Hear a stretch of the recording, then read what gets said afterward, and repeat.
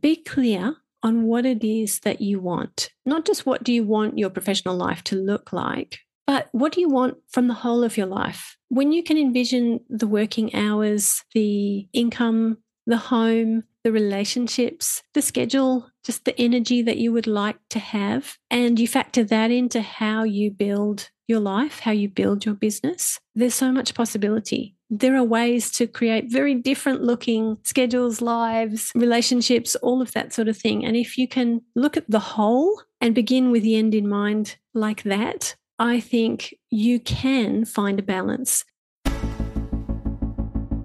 It all begins by understanding the mind. I want to be happy now. I don't care about the future. I want to be happy right now. You are not alone. You are never, ever, ever alone in this. It's helped my voice grow and given me freedom to be creative on my own. I'm Christina Barcy. Welcome to Be Bold, Begin, a podcast dedicated to you, the creative, the healer, and the innovator. The topics and conversations we have here are designed to help you discover what might be getting in your way and offer you tools, techniques, and guidance to move through them. I live in the imposter's body more than I live in my own body. I don't have to feel like I don't deserve this. This is where creativity and healing intersect. If you decide to be bold and begin, you have the opportunity to feel humbled and empowered. I totally believe that. I'm a certified Kaizen Muse creativity coach, a certified Reiki energy healer, and an entrepreneur, artist, and presenter. I will share with you my experiences, my proven tools and techniques that helped me and my clients and loved ones shift and expand in the areas they most desired. This is a gentle and open space where you will hear how others are being bold to encourage you to begin your own journey or expand the one you're on. This is Be Bold Begin. Hi, welcome back. This is Barcy, your host. We are talking about all things abundance right now. One, because I'm focused on this in my life right now, but also because as creatives, as healing artists, or those in wellness modalities, the reality of charging for your services or creations comes with some baggage, for lack of a better word, for a lot of us. And if this isn't a thing for you, then that's amazing. But I also feel like there might be things you just haven't acknowledged yet that could potentially clear your path even further to what it is that you want more of or want to bring in for yourself. So why is this? I have many thoughts about that. One is I think it is linked to imposter syndrome. I also think it's linked to a misunderstanding of the exchange of money being exploitive. Sometimes we think that, or things related to that. I also want to quickly point out that when I use the word abundance, I'm only sometimes referring to actual money. Abundance can mean many things. Even the act of being creative can be a version of abundance in our lives that doesn't always seem appropriate to be creative. More on that because my guest today has a story around that that's going to help us kind of jump into this conversation. Her name is Fiona Valentine, and she is a painter, a business coach for artists, and the founder of the Business School for Artists. Fiona has an interesting life story, and as an artist herself who works with other artists, especially from a business standpoint, I know we're going to learn so much through this conversation. So welcome, Fiona. Thank you, Barcy. I'm looking forward to this conversation. Me as well. I feel like we have a lot in common. Number one, we both kind of work with artists in a similar way. There's differences, of course, in our modalities, but people know me as a Kaizen Muse creativity coach for those that know me in that space. And on this podcast, they do. And I feel like a lot of your modalities kind of work in similar ways. And we do. Yeah. And we talked about Kaizen a little bit before. So maybe that'll work its way in today. We'll see. So the first question I have for you is really just one that starts from a very pivotal moment that you shared with me that kind of it seemed like you had a realization around some shifts that needed to happen around your own creativity, but the story itself is pretty interesting. So I'd love for you to take us through kind of what led you to that point of space and time where this was happening and how you kind of noticed this to shift out of it. If you don't mind sharing a little bit more about yourself. Yeah, I'd love to. So as a new mum, I found myself living in a mud village in Africa. My husband and I were working there with nomads. And so in that context, we were encountering quite a bit of poverty, suffering, illness, typical third world conditions that can be really confronting as a Westerner who hasn't grown up necessarily with a lot of that. And I think it's a completely new context to be thinking about creativity. I was really young, and in that context, I decided that my creativity just didn't have a place. And looking back, that seemed like a crazy decision to make. But I do think a lot of us face that whenever we're looking at suffering. So it might be a war situation. I think a lot of people are wrestling with this, looking at what's happening in the Ukraine, or a situation where, tragedy, as the Philippines are grappling with. At those times, we're wrestling with all sorts of things. We're wrestling with survival, particularly if it's an extreme situation. But when it's not our extreme situation, where we're not literally on the brink of survival mode, we're more observers perhaps, or a little bit removed. It's a different situation. And I think that was the situation I found myself in, and trying to figure out the place that creativity had in that. At the time, I just couldn't see it. It felt self-indulgent. It felt frivolous. And I didn't realize that actually it was key to thriving. And the women around me were enjoying their creativity, embroidering clothes and decorating items in their house. They were very creative. But I just wasn't seeing it. It took me quite a long time afterwards to really get back to uncovering creativity and not seeing it as an optional extra in my life, but seeing it as really core to how I'm made, how I'm wired, not just as somebody who enjoyed making art, but as a human, because you and I both share that belief that we are all creative. Oh, you said so many beautiful things in that share. Like, just to start, like, to work our way backwards, I completely agree. We do share that. And creativity, I believe, is a human quality. I actually think animals have that too. I watch my cat be creative and innovative to figure things out or create games for himself by himself all the time. So if he can do it, I know we can. Exactly. Which is kind of a fun way to notice and observe the environments we're in sometimes and allow it to teach us. But coming back to the environment you were in, I think a lot of us would have that same reaction or sort of default response to that situation. Yeah. And you mentioned that it wasn't till a while after that you noticed it was missing. What happened that caused you to kind of reflect or pinpoint that time and connect all of that and start to change things? Some of it was instinctive. Coming back to Australia after living in the desert, I was really excited to start a garden.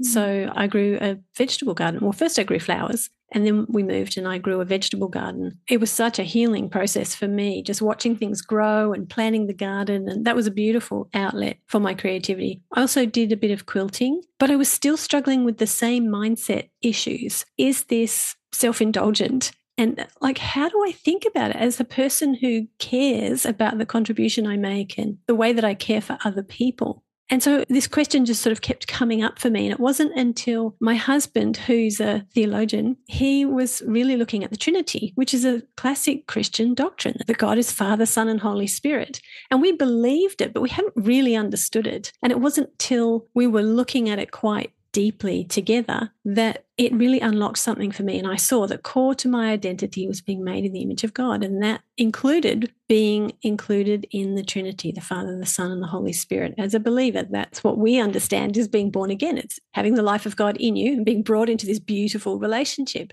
That knowledge just was like a light bulb moment for me, because I realized, oh, wow, when I'm enjoying my creativity, I am being truly myself at a really, really deep level. And I'm connecting with God. Mm-hmm. And that doesn't have to have words. It doesn't have to have a set outcome. It's not pragmatic. It's just a way of being, the same way that I enjoy being with my husband. And we don't have to talk at times. We could be going on a walk and spend an hour together and not say much. And it's, we're deeply connected. Mm. Once I saw that, I just felt so much permission to go, okay, now I get it. And I was able to prioritize creativity. And for me, I just dived into learning to paint and draw.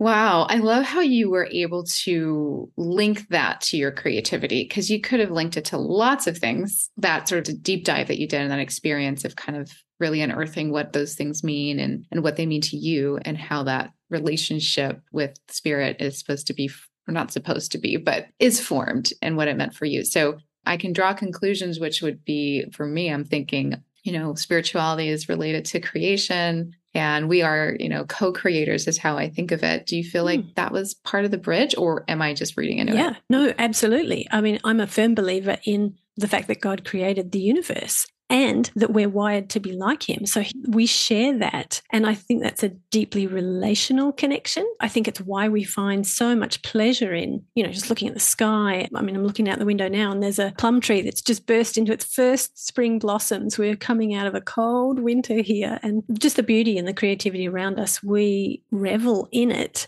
I think it's definitely that we are co-creators. Wow. Thank you. Yeah. Thank you for sharing that. I would agree. I think when we give ourselves that kind of permission, then really anything becomes possible in how we decide to use that power, if you will, that tool, that part of us that's always been there. So you mentioned gardening and I introduced you as a painter. Was painting always something that was part of your life, or was that something that you came to during this time? I didn't have any artists in my family, but my mum did enjoy the arts. We travelled around Australia when I was really small. I think we left on my 4th birthday for a long trip. We ended up living in a remote community for about 1.5 years. And on those travels, I remember my mum pulling out a sketchbook and trying to capture the cliffs or a tree in pencil drawings. And so that, I think, captured my imagination. I remember drawing farms in the back seat of the car as we were driving around and getting really frustrated because I didn't like what I was seeing on the page. I know now that kids draw symbolically till they're about 9. Then they get interested in realism. And if they get some help, some drawing skills, just like, we need reading skills, then they kind of conclude, oh, well, I can draw. And if they don't, they tend to think, well, I can't draw. I was about 12 when I got some drawing instruction. And I'm so grateful that I did, because it was really quite intensive. And I was able to realize that, I could draw in a way that pleased me, in a way that I felt like, I achieved what I was trying to achieve. And that's a real gift to be given that when you're young, because I think it's a lot more about skill than about talent to be able to enjoy and use your creativity. Ooh, so now I'm just from like a nerdy standpoint. We could geek out on this a lot. I kind of want to talk about it a little bit because it kind of feeds into like my neuroscience and psychology interests, which people that listen are also interested. Yeah. Those things. But you said something about symbolic drawing when we're children. What does that mean exactly, symbolic drawing? Well, the way that my grandma taught me to draw a cat, a circle with another circle on top, little triangles for the ears, and, a little tail and maybe 2 paws and 6 whiskers. You've all probably seen that kind of cat drawing. Well, that doesn't actually look anything like a picture of your cat sleeping in the sun in the window. The shapes are completely different. So learning to draw your cat as it's posed in the sun, washing its paws in the window, you're going to need a completely different set of skills. That's not symbolic drawing. That's realistic drawing, where you're actually looking at real shapes and you're learning how to use perspective and color to give a sense of this cat in a real situation. So that's what I mean, sort of the cartoon figures, with their hands stuck out like stars, that sort of symbolic drawing versus realistic drawing. That might be one of the most basic things to know about drawing, but I didn't know that.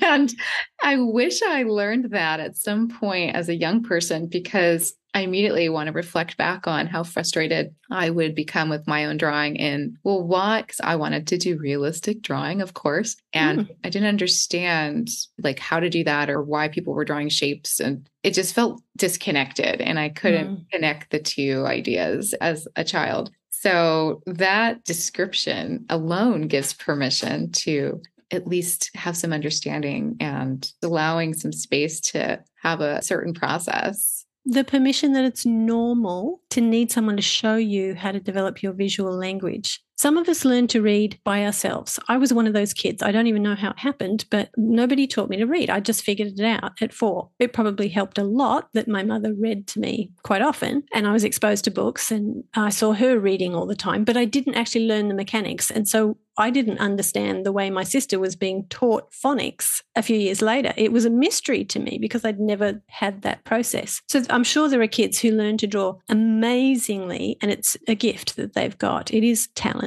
Yeah. But for many of us, that permission to say, normally someone has to teach you how to do this. There's a visual language that you can learn like your ABCs. Yeah, it's hugely permission giving. Wow. Yeah. Visual language. I love that phrasing.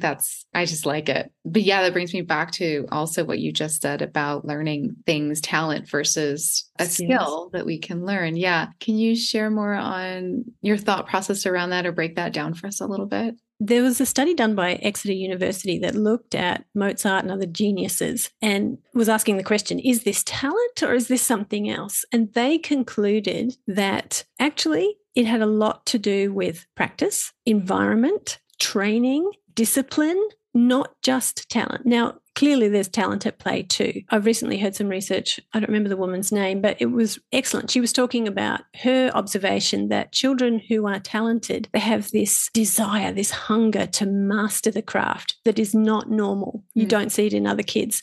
They're very passionate about one thing and they just stick with it. And so there is a really special category of giftedness, but that's not even enough by itself. There's got to be an environment and support and help and training. And so for the rest of us who maybe aren't in that tiny percentage of highly gifted people, realizing that even for the highly gifted, training, practice, and feedback are enormous. I think that's just such an empowering thing. But I certainly don't categorize myself in the highly gifted space. I know that about myself. That's not who I am. But realizing that you can learn skills and being blessed with people in my life who are able to teach me skills, I realized, wow, I can stop asking, am I good enough? Do I have what it takes? And I can focus on where I want to go and learning the skills to get there. I think that's huge. And that's really impacted my teaching because I think a lot of people worry about the wrong question. The question isn't, do I have what it takes? The question is, will I do the work for what it takes? You know, do I care about this outcome, learning to draw or paint or whatever, name your thing? Do I care about it enough to do the work to develop the skills so that I can do it really well? Yes. I have a sort of an ironic comment about it because I was an actor first. That was my first craft, if you will, or maybe writing would be, but it was the first one where I did the most dedicated work. And I felt like a fraud because I thought I'd learned all the skills and didn't have the talent and was just tricking everyone into believing that I had talent. I didn't always feel that way, but there were definitely sort of this overall gaze that was going on in the background often. I'm realizing as you're saying that I often felt that way still, almost in spite of knowing that I had to work at it, but I had enough interest that I knew I could work at it. I knew I had the skill to work hard, if you will, or the skill to acquire skills, you know? Exactly. It is a skill. It's hard work. It's a process. Michael Gelb says that the most distinctive trait of highly creative people is confusion endurance. That's really that ability to push through things feeling like, I don't know how to do this. This feels bad. This feels hard. I'm never going to get it. I'm just not good enough. Push through all of that and the complete overwhelm when someone is trying to teach you and the frustration that your results are lousy and keep going until you develop the skills. That ability, that's a toughness. And actually, even if you've got talent, if you don't develop that endurance, you're never going to make it. The same way Olympic athletes never going to make it. But it's not because you didn't have the goods. It's because you didn't develop the strength to persevere, to keep going, to be trained. And it's amazing how our brains come up with these accusatory half-truths that try to sabotage our creativity. And in fact, I don't even think it's our brains. I think our creativity is opposed. And there's something outside of us that is opposing our creativity quite powerfully. And it's amazing the amount of resistance that we encounter when we choose to pursue it, our creativity. Wow. Well said. And I'm curious now about what you mean by things that are outside of us that oppose our process. Well, for me, I think it's a spiritual dynamic. I think there is a real opposition to anything that's beautiful and lovely and creative and anything that contributes to human well-being. And when we recognize that the resistance we may face getting over the inertia to turn up at the easel or sit down and write or practice whatever it is that we're practicing, when we realize there is a resistance and it's outside of ourselves, then we can do the work to push through it and not blame ourselves for it. Yeah, I think there's a zillion different manifestations of that, but just recognizing that it's real and it's got nothing to do with your commitment. It's got nothing to do with your passion for your chosen area. It's just a thing. And you need to find ways to overcome it, to get yourself in the zone, to harness your motivation and keep going. Wow. Yeah, that's interesting. I think there's combinations, just personal beliefs. I think there's combinations of things. I think anything that's outside of us, we're a part of because we are all part of the same things. I think there's some connections there for me personally around,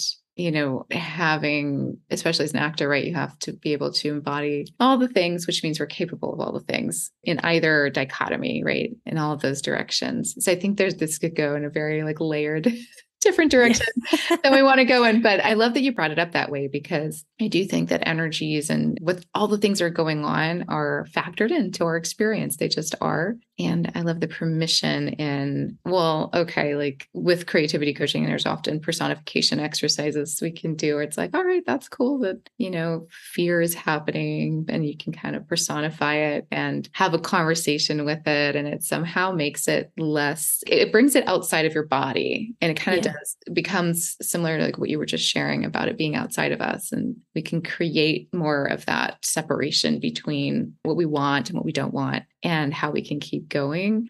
Are there any techniques like that in your practice, or things how do you work with fear and imposter syndrome? And I know you work with confidence. I think that's a big part of a lot of this. Yeah. Yeah. Yeah. And I think the confidence comes from the experiences, the multiple experiences that you've had. It's not like you really begin things with confidence, but if you've done something else where you've exercised creativity, then you do bring a confidence that, I know that I've got the ability to learn something new. I know that I've got the ability to grow and develop. So you can come at something new with that kind of confidence. Right. But some of the ways that I overcome resistance, probably two main ways. One is using simple routines. So just the rhythm of putting on an art smock, laying out the paint, putting on some music. Maybe if I feel like, if it's cooler weather, I might want to light a candle for the nice aroma. Simple routines like that, putting on a particular kind of music, it can help me get in the zone. And I don't have to feel motivated to get into the painting. I just have to begin. And I can put my apron on. I can put my smock on. I can light a candle. I can pull the easel over and,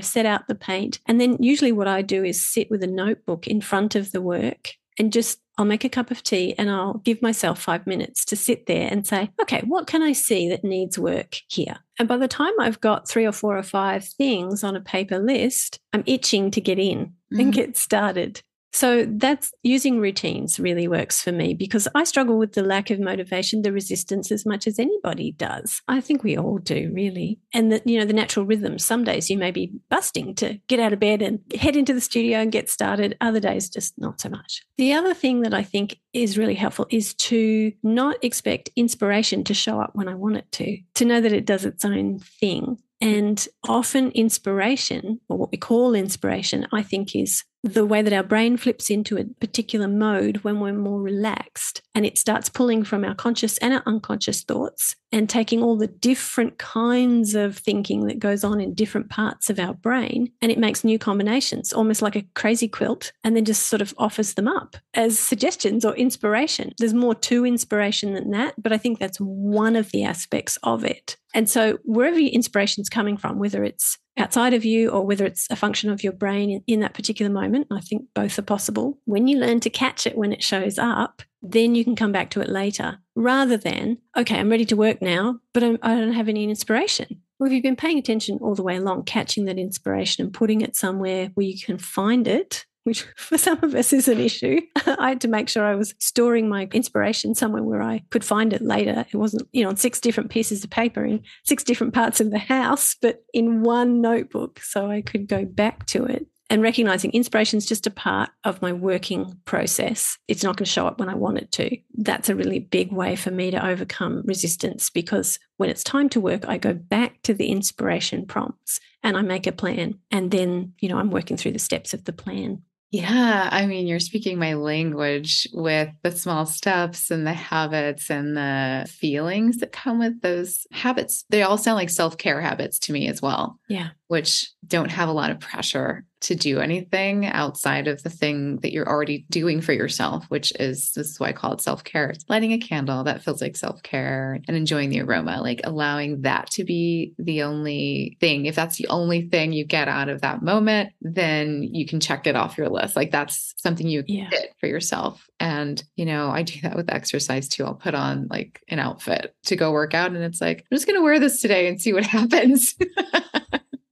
Maybe I'll work out, maybe I won't. But it's this idea of like, what can I do? What little thing can I do to set myself up? And in a low pressure sort of, like you said, I can do that. I can put on a smock. I can light a candle. That feels simple and easy. And music is such a great key. I did that all the time for writing. It was the easiest way for me to get into that zone too. And soon enough, your mind is wandering, or, however we all connect to that type of music or that music at all, etc. So beautiful hacks. You said so many things there, but it can be tailored to anyone's experience. Like, what do you like? What do you like to do? What makes you feel good? And leading next to the other half of what you shared about inspiration and about, being in the zone or being connected or whatever. It does flow a lot easier when we feel good. It just does. And I will say that, reflecting back again on my older processes or misunderstandings about my creativity is, I thought it had to come from a dark place. I thought it had to come from,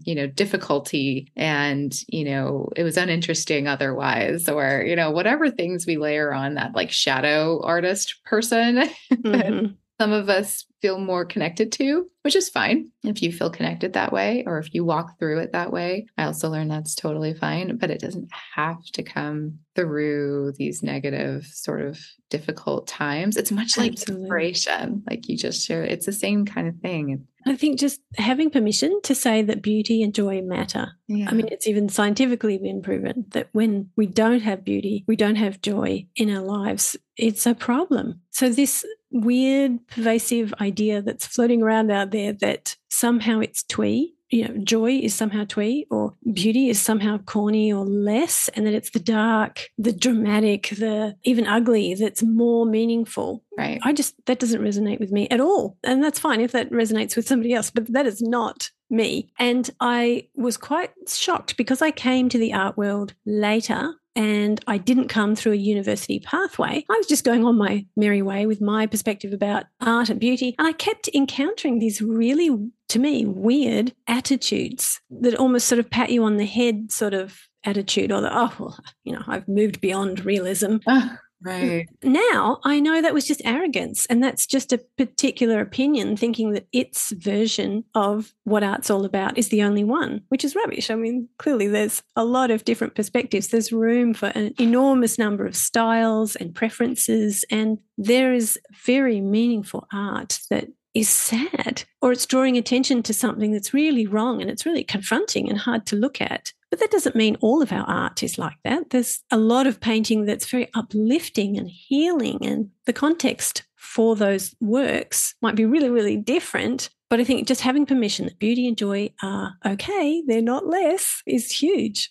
Yeah. I mean, permission is the key word, I think, throughout our conversation so far. Is maybe it's the question of, where aren't you giving yourself permission? Where are you not allowing yourself permission, and where there might be blocks, or there might be resistance, or anything that you would like to get to? Where might there be more permission? And how can I give that to myself? And what do I need to help give that to myself? And it can be lovely small ways like you described, like, lighting a candle. I love that. I love these small steps. That was huge to me when I learned that. And it doesn't have to be this whole production of things that need to happen in order to make something worthwhile or to spend time doing creativity. It can be so simple.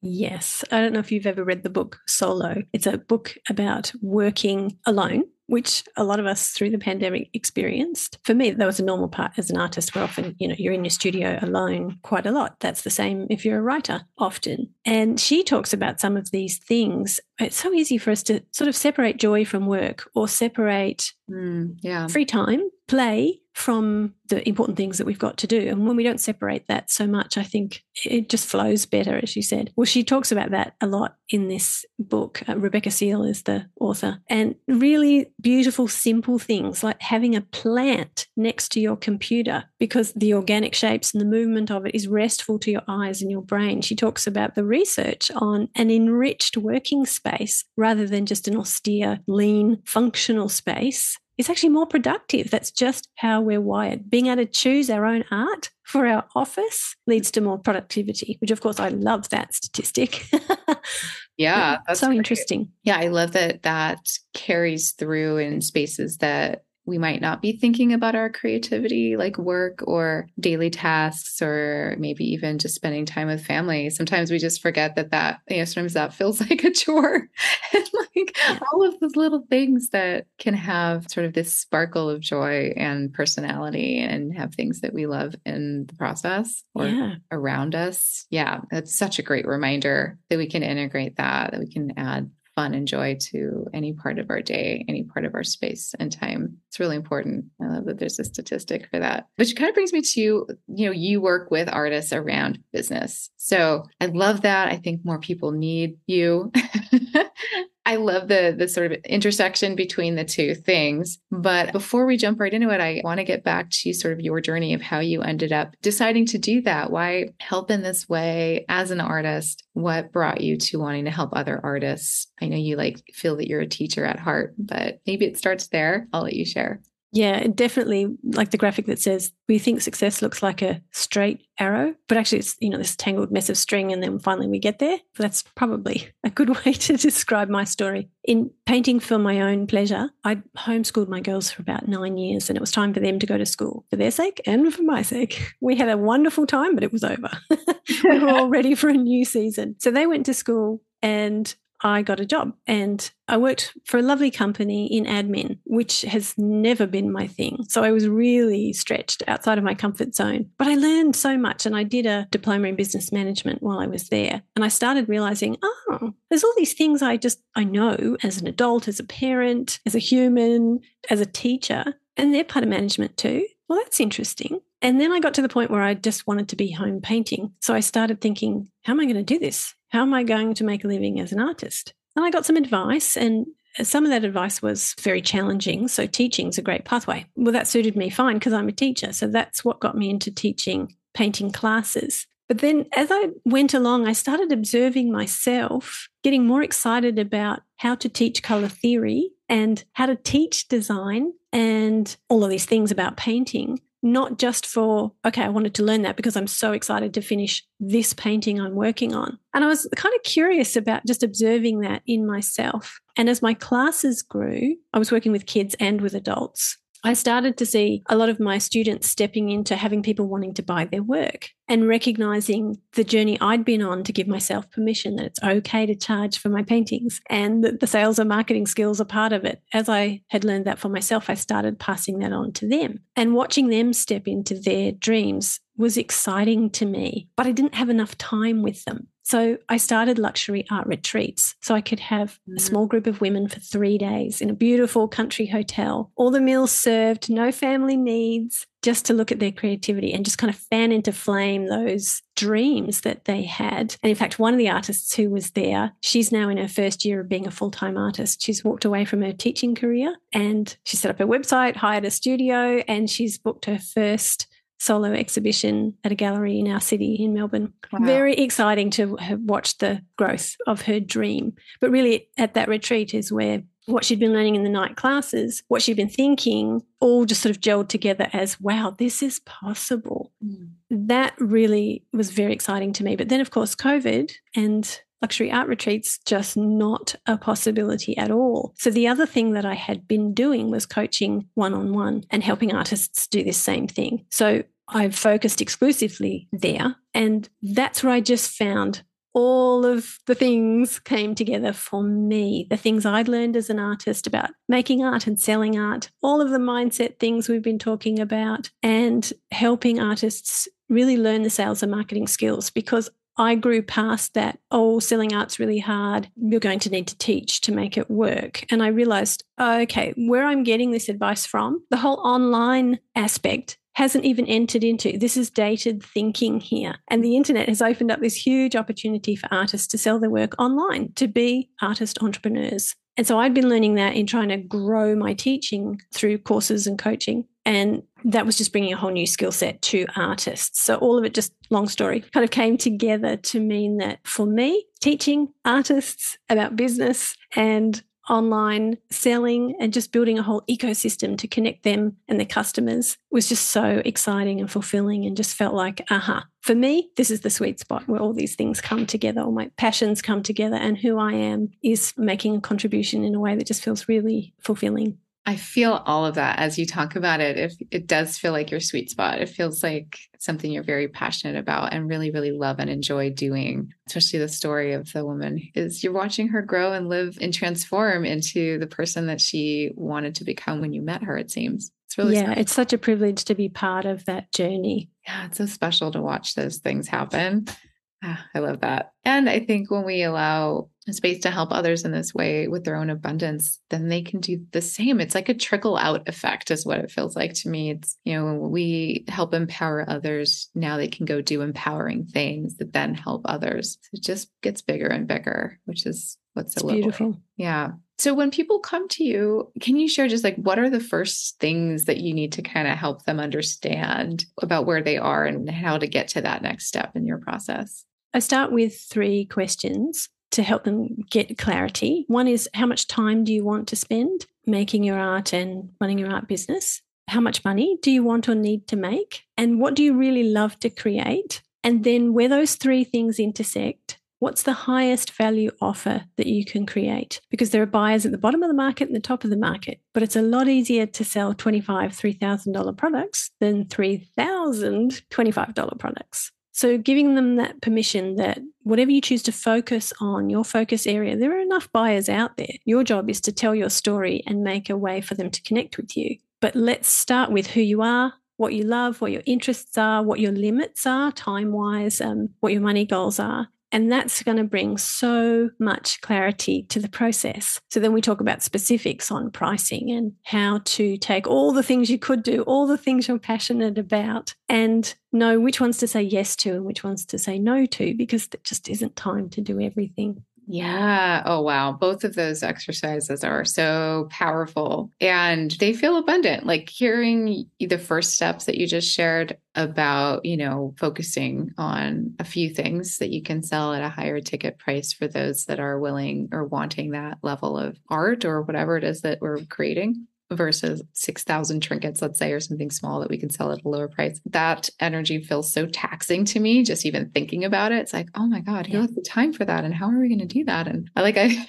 can feel the difference between the two. So it's also so practical to start in that place where it's like, oh, there's just these 3 steps. And then I can just go from there. Like I make a decision and then we start seeing what that decision looks like in its next form, its next step. So love that. I love that you start there. It puts someone in motion right away is what exactly. And they're in motion around their highest contribution, not feeling like they have to sort of slowly work their way up to it because they're not feeling brave, or, the imposter syndrome's kicking in, or they just don't know how to do it. They're going straight for the good stuff. Yeah. And truly the exercise with someone like you holding space for it is permission in itself, where you go, oh, if this is part of your process, you as the business coach, the instructor, then this must be something that people do, rather than like, oh, I'm not supposed to do that. I'm not supposed to ask for more than X. And, all of these things we come up with for why we don't do those things. Yeah, plenty of guilt and shame. And that just seems to appear all by itself quite naturally. And if you can, get that permission, have someone in that space giving permission, I think that's powerful. I needed that. Just like with a visual language, I needed someone to show me the ABCs of drawing and it unlocked things for me, or the how-tos of painting like the masters. We need someone to help us with developing a sales language and a marketing language, and to have permission for that, and a business planning language. We're not just born with that knowledge innate. These are learned things. So having someone to give permission to say, there are enough buyers. There are people at the bottom of the market, the top of the market. Why not go for the top of the market? Because it's the last to drop out in a recession. And right. Yeah.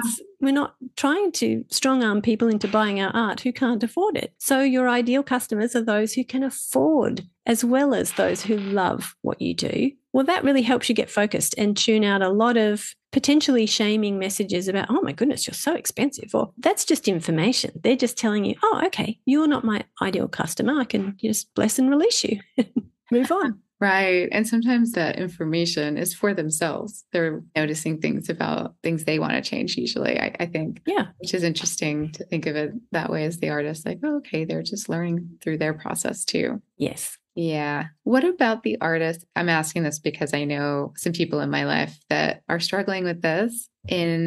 I just want to be an artist. I don't want to do business. I don't want to do that part. So how do I just be an artist?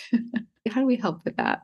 Well, you have some choices. You can either work for somebody else or you can work for yourself. So if you want to just create art and you're not connected in any way to selling that art, then you're likely making a choice to not have an income. So is there something else that you would like to do to supply your needs so that you can enjoy your creativity? Or would you like to find a way to combine your creativity and extend that into the sales and marketing side so that you can make an income? These are choices that you have. And perhaps you have a gallery who will do that for you already. But if you're going looking for one, owning your own artist entrepreneur status and having taken steps towards that makes you far more attractive to a gallery. In fact, that's what happened to Kate, the artist I was talking to you about before. She followed my advice and she just did her own thing, set up her own website, created her own series, did the work she was most passionate about, presented herself professionally. Then when she approached a gallery, they loved the maturity that they saw because she was taking responsibility for herself.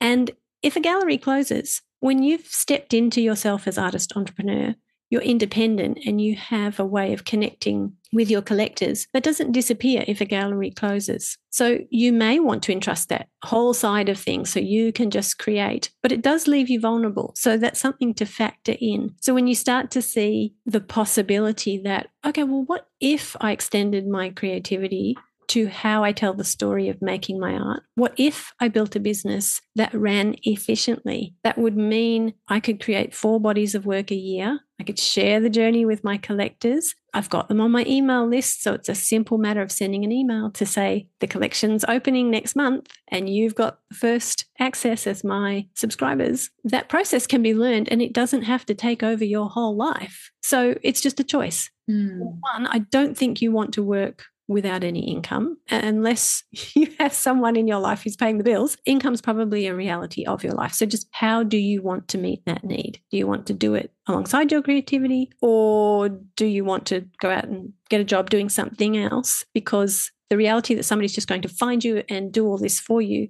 that happens for a very few artists. So I would encourage you to concentrate on the things you can control, not hoping for something that you can't actually control. That's a wonderful answer. Very full. You covered all of the bases, which is wonderful. It's true. It comes down to choice. We always have a choice. So I appreciate that way, that perspective of answering that question. There's so many ways I could continue because we've gone in so many directions in a beautiful way. But with that said, I'll ask you, from everything that we shared, what would you like the biggest takeaway to be for someone who's listening today? Be clear on what it is that you want. Not just what do you want your professional life to look like, but what do you want from the whole of your life? When you can envision the working hours, the income, the home, the relationships, the schedule, just the energy that you would like to have, and you factor that into how you build your life, how you build your business, there's so much possibility. There are ways to create very different looking schedules, lives, relationships, all of that sort of thing. And if you can look at the whole and begin with the end in mind like that, I think you can find a balance. And for women, I think this is really important because there may be a season in our lives when we're mothers, and that changes everything. And knowing that you can be creative, you can build a creative business that can flex even for the extreme flexibility required of motherhood, it's possible. So whatever you would like your life to look like, I would encourage people as a takeaway to look at it as a whole. And I hope people take away permission from today that you have creativity, both in your making and in your business potential. So go for it. I love that. That makes me excited. I want to go do something now. Yay. Exactly. It's very motivating. Thank you for that. Yeah. So how can we connect with you if there's someone who is listening and is like, all right, sign me up? You can find me at FionaValentine.com. and you'll see my programs there. You'll see a free guide on how to start selling your art that talks about some of the things we've talked about today, the questions to start with. And you'll see also that I have a 90-day coaching program, the Business School for Artists, where I teach the Profitable Artist Method, which is my step-by-step sales and marketing process for creatives to be able to sell their work online and connect with people who love what they do. You can also find me on Instagram at Fiona Valentine Artist. Wonderful. And I know we talked about painting, and I know you're a painter, and we talked about galleries as well, but does this apply to someone who might not be a painter or who has a different sort of modality of expression? Yes, many of the principles are the same. There may be a few tweaks if you're working in a different medium or a different kind of business. I'm actually going to be a speaker at an virtual retreat coming up in September, and that's for women who are building all sorts of businesses, particularly online coaching and courses, those sorts of businesses. And many of these principles there are at work. And I'm speaking on creativity and how, for the 50% of people who haven't already identified that they are creative, just how this whole thing works, just telling my story and helping people see how their brain works and how they really are creative. So if you're in a completely different field, maybe in the coaching space or things like that, many of these principles work as well. It's basically sales and marketing that we're talking about, and doing that in a way that's authentic, not icky. We love authenticity here. It's all about that. Yeah. Wonderful. Well, that's exciting. We'll have to add that in the show notes too, so that people can attend since it's virtual, right? Yeah. And it's a free retreat. It's going to take place in a Facebook group, and it's specifically designed for mums who have a crazy schedule because, kids. Yeah. And so everything's pre-recorded. So it's a protest really at the way online summits are usually done, where it's just a fire hose of information and you're exhausted and you're overwhelmed because you couldn't possibly implement it all. It's just bite size. Okay, that's encouragement. Great. I'm glad you said that, because I often feel just the way you just described at a lot of these things where it's just a little too much. So, and I don't have kids, unless you count my cat. But still, it's just life, isn't it? Yes, it's just the nature of the way I also absorb information. It doesn't really work out for me that way. It's nice to have it on demand and be able to go back and pick and choose. Definitely. Wow. Thank you so much for this conversation, for sharing about your life and a little bit about how you work and what brings you joy. And just thank you so much for spending this time with us. Thank you, Marcy. It's so lovely to talk with you and to talk with your listeners. These are topics that are dear to my heart. Thank you. Thank you for listening to People Begin. We hope that these episodes are helping inspire and empower you to take your next steps towards whatever you're thinking of creating. And if you want more tools, resources, and techniques for your creative process, and to connect with me directly, then I'd love to invite you to our Unleash Creative community. Just follow the link in the show notes, and I'll look forward to meeting you there. Happy creating.